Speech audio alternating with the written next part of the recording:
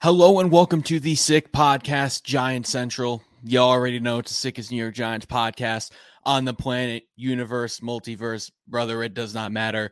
Welcome to episode 22. Going to be breaking down the Giants' depressing, embarrassing, disgraceful loss to the Dallas Cowboys and why things are looking pretty rough for Brian Daboll right now. Let's get into it. Turn up your volume. Because you're about to listen to the Sick Podcast. Giants Central. Incomplete, and the ball game's over, and the Giants have won Super Bowl 46. The sickest New York Giants podcast. It's gonna be sick. All right, y'all. In the NFL, we always got the pretenders, we always got the contenders, and now we're more than halfway through the season, and DraftKings Sportsbook is still pumping out unbeatable offers every game. New customers can bet just $5 on anything to score 200 smackaroos instantly in bonus bets, and baby, DraftKings ain't stopping there. All customers can take advantage of a sweeter offer every game day. So get in on that football action with DraftKings Sportsbook, an official sports betting partner of the NFL, of course, and download the app now to use code 6sports. Again, new customers can bet just $5 on anything to get $200 instantly in bonus bets, only on DraftKings Sportsbook with code 6sports. The crown is yours. Gambling problem? Call 1-800-GAMBLER or visit www.1800gambler.net. Or if you're in New York, call 877-8-HOPE-NY or text HOPE-NY at 467-369. With that out of the way, like I said, going to be getting to that Cowboys-Giants Week 10 breakdown. I said on last episode that I thought it could be the worst season of the worst game of the Giants season, if not the worst. Like, it's going to be ugly, and boy, I was right. But hey, the Giants scored not one, but 2 touchdowns. That's improvement right there. But in all reality, like, I have no feelings towards this team right now. I said it last episode. I think honestly I might have said it the week before. I'm so numb to the Giants at this point. Like, I never really try to let football affect my emotions in like a negative way anyways, but like, I just don't feel anything when I'm watching these games. Obviously, there's no excitement. Like, it's cool to see. I'll get into it. Sterling Shepard score his first touchdown of the year. But like, even then, like, I'm not jumping out of my seat or anything.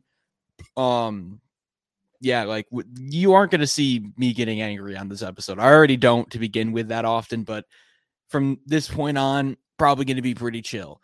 But getting into the actual game now, going to go over the positives. There are no positives from this game, but some of the better plays, including, I already said Sterling Shepard got his first touchdown of the season, but so did Lawrence Cager here, as I'm going to pull up on the screen right now. The only really like good drive for the Giants all game long, and it was actually, again, capped off by a Lawrence Cager touchdown. So Tommy DeVito is going to take the snap, play action, and this is a weird play for me. Because you see the 3 defenders on the right side of the field. Lawrence Cager's right here, number 83. And so you have Daniel Bellinger running, I think it was just a basic hitch route. But all 3 of the Cowboys defenders kind of bite on it. Like the 2 linebackers here and then the safety, whose eyes are completely on Tommy DeVito. And no one's paying attention to Lawrence Cager, which is weird because I like Daniel Bellinger. Lawrence Cager is kind of more of a threat as a receiver. I wouldn't say he's like a star receiver, but like, that's what he does. And he's basically just going to slip underneath the coverage. Again, no one notices him. Catch it. Easy touchdown, untouched. The first score of the game. And again, the only real positive I can really take away from this game, other than I think Cordell Flott had an interception that I'm going to talk about momentarily. Again, Sterling Shepard got his first touchdown. I talked about him. I had a whole like section on Sterling Shepard on one episode because like the guy is one of my favorite Giants of all time. He's been around on this team longer than anyone else at this point, has consistently been one of, if not the best locker room presences on the team. And it was great to see him finally get rewarded with a lot of the, I guess you could say, BS of like not really getting snaps at all. And the other positive, I mentioned it, Cordell Flott's interception, I'll pull up right now. It wasn't really like an absurd play from Cordell Flott, but it was just like the dude was awful this game. I'm going to break down the defense overall. And he did make like a nice read. Dak shouldn't have thrown this ball. So you have Cordell Flott right here. The Giants are running zone. I'm not going to try and break down what exact zone because this game, I want to forget it. And it's basically the Giants kind of, it was like a hybrid, I guess, of zone and man, because you're going to see when Dak throws the ball, Dane Belton was covering the targeted receiver, but then Flott right here, eyes right on Dak Prescott, just reads where he's throwing, breaks off of his man, runs over, easy interception. And you're going to see on the return here, he's going to make it a good bit. He brings it down to about the 12-yard line. And the Giants didn't fucking capitalize off of it. They didn't do a thing with the ball. They went 4 and out because they went for it on 4th down on the Cowboys 4 and didn't even get a fucking yard. Like, you take a positive and you turn it into a negative because you fucking suck. Like, that's all I have for positives. The rest of this section, all about negativity. Because, boy, this game was bad. No one played good this game. I'm going to get that out of the way right now. And the only players who I can say might have played well, that being Saquon and Andrew Thomas, both got hurt. Thomas, was dealing with a hamstring injury that he suffered week 1 against the Cowboys. Finally came back last week. Yeah, played well. And then now finally comes back and got his leg rolled up. I heard a report that he tried to enter the game on like their final or second to last drive, but the training staff basically told him like no, which I mean, they should have kept him out. That's a good decision, but it is good that he was apparently able to play. And I hope that he's good to go because he's obviously he's one of the best tackles in the NFL. So it's pretty important that he's, consistently on the field. Saquon had a couple of plays where he came up limping, and he also had a season low in touches, which I just don't fully understand. I at this point, I feel like the Giants are kind of giving into the whole tanking mindset of like, we're not making the playoffs, and if we can get a top 3 pick, we can take one of Caleb Williams or Drake May and potentially turn around the entire franchise. So maybe that's what they're doing. I don't know. But overall, this felt like a game, and my dad texted me this, during it. This felt like a game coached by Joe Judge. And I'll get into it in a little bit, but I'm really not happy with Brian Daboll and the decisions he's making, his personnel, all that. There's no aggressiveness. There's no creativity. Almost any spark of anything we saw last season in terms of like good play calling, good personnel usage is just gone. And it's really not fun to watch. Yeah, the situation with injuries and all that isn't good. Like Tommy DeVito's playing quarterback. And I will say he was fine for an undrafted free agent. He wasn't good. Like, let's get that out of the way. Both his touchdowns were like easy, like simple reads that any quarterback in college or NFL should be able to make. And he did throw an interception this game, which was just a stupid throw. It was like just a deep pass to Jalen Hyatt in a double coverage that Deron Bland picked off, who I guess is having like an absurd season. Like I was looking up his numbers and stuff after I saw he got the interception, and like, dude's pretty fucking good. I'm not going to go too deep into the offensive negatives because there's too many to count, and for my sanity, I really don't want to. But defensively, considering how good this team looked just a couple weeks ago, like, this is pretty worrisome. Like, everything about the defense was bad. There was no pass rush. Dak had all day in the pocket. And I said last time that the Cowboys still have a good offensive line, but they don't have that like cream of the crop best offensive line in the NFL like they've had in years prior, And it just didn't matter because I said that I really wanted to see Kayvon Thibodeau attack Terrence Steele, who was allowed like 6 or 7 sacks on the season. Kayvon Thibodeau went out with a concussion, and the Giants overall, no sacks, only had 4 quarterback hits, 2 of which came from Dexter Lawrence.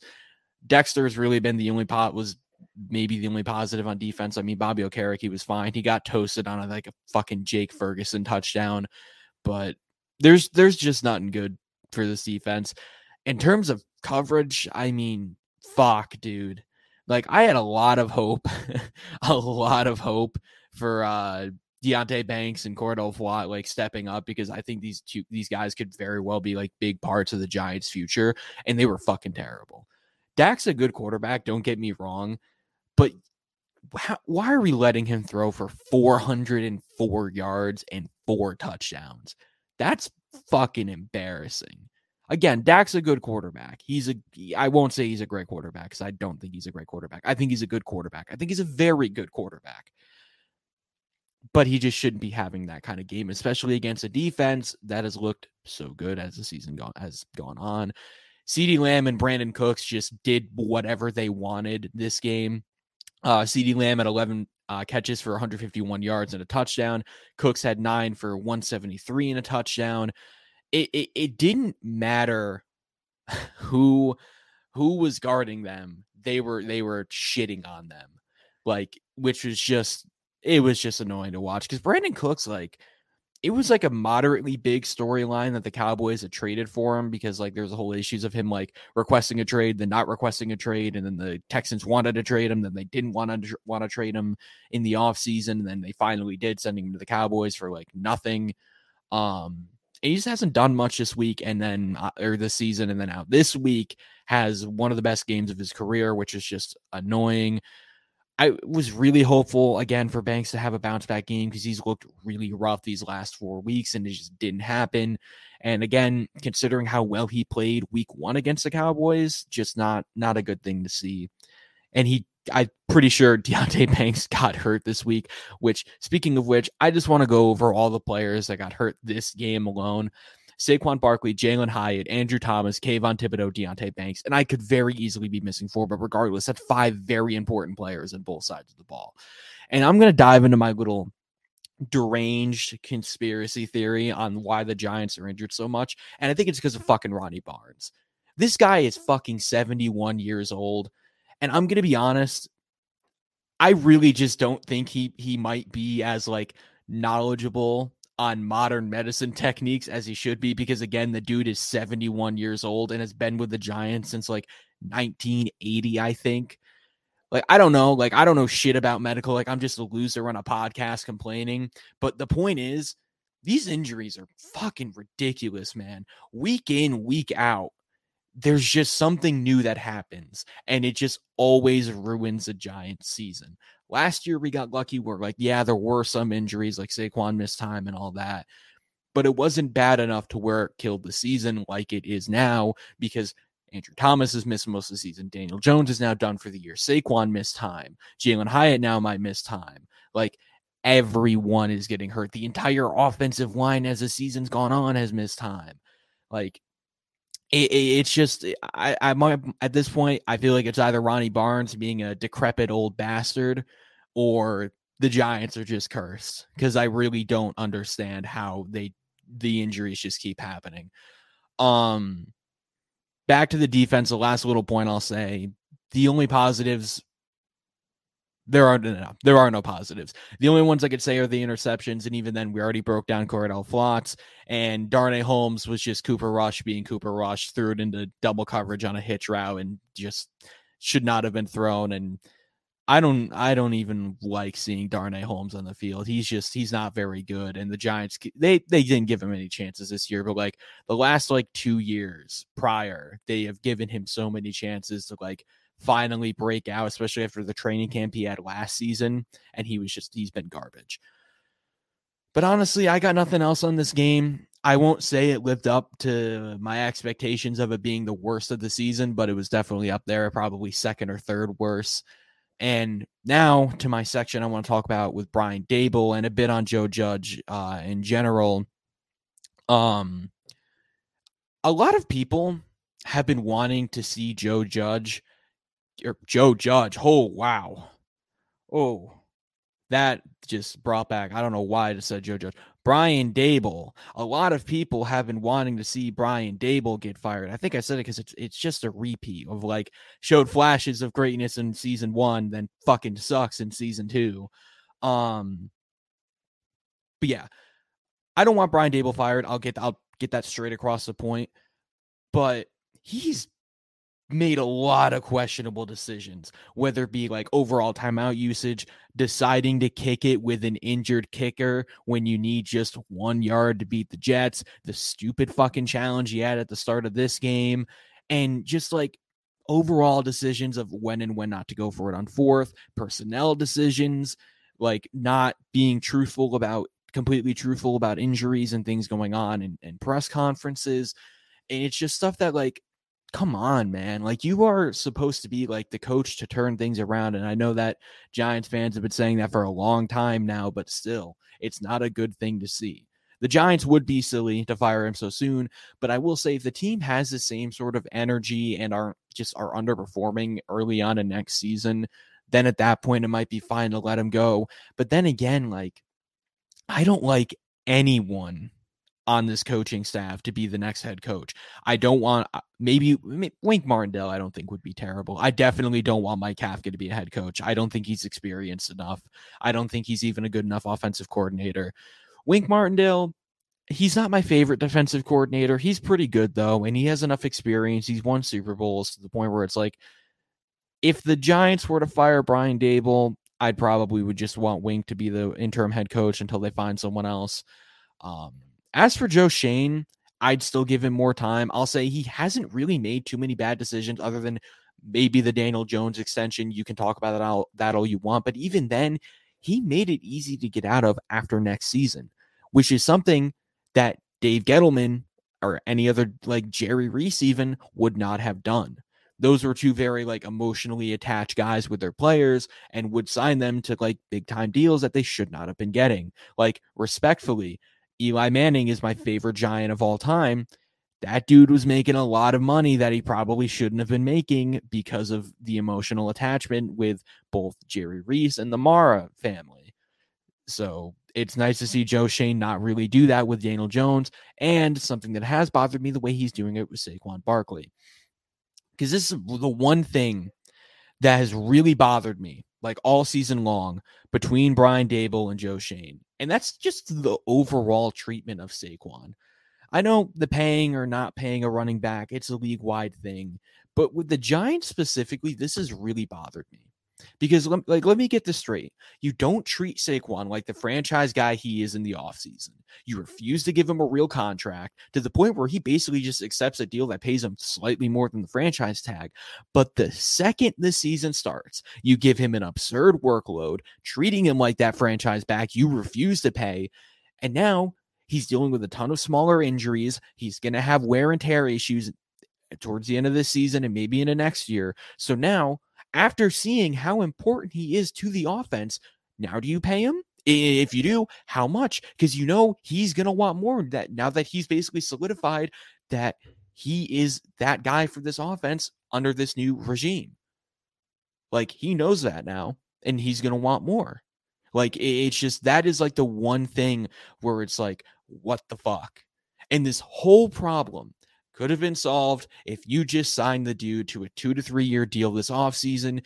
He might have wanted a ton, but like, it was pretty clear from the reports that him and his agent were willing to negotiate to the point where like it could have worked out for both sides very well. So honestly, I don't get it. I'm not a sports manager. It's not something I want to be, but like, just looking at it from like an outside in perspective, it's something that I've never really understood. Like, I was excited when Saquon got his contract because I just wanted him back. But like, even then I was like, I feel like it would have just been smarter to pay him not long term. Like, don't give him a 4 or 5 year contract, give him a 2 to 3.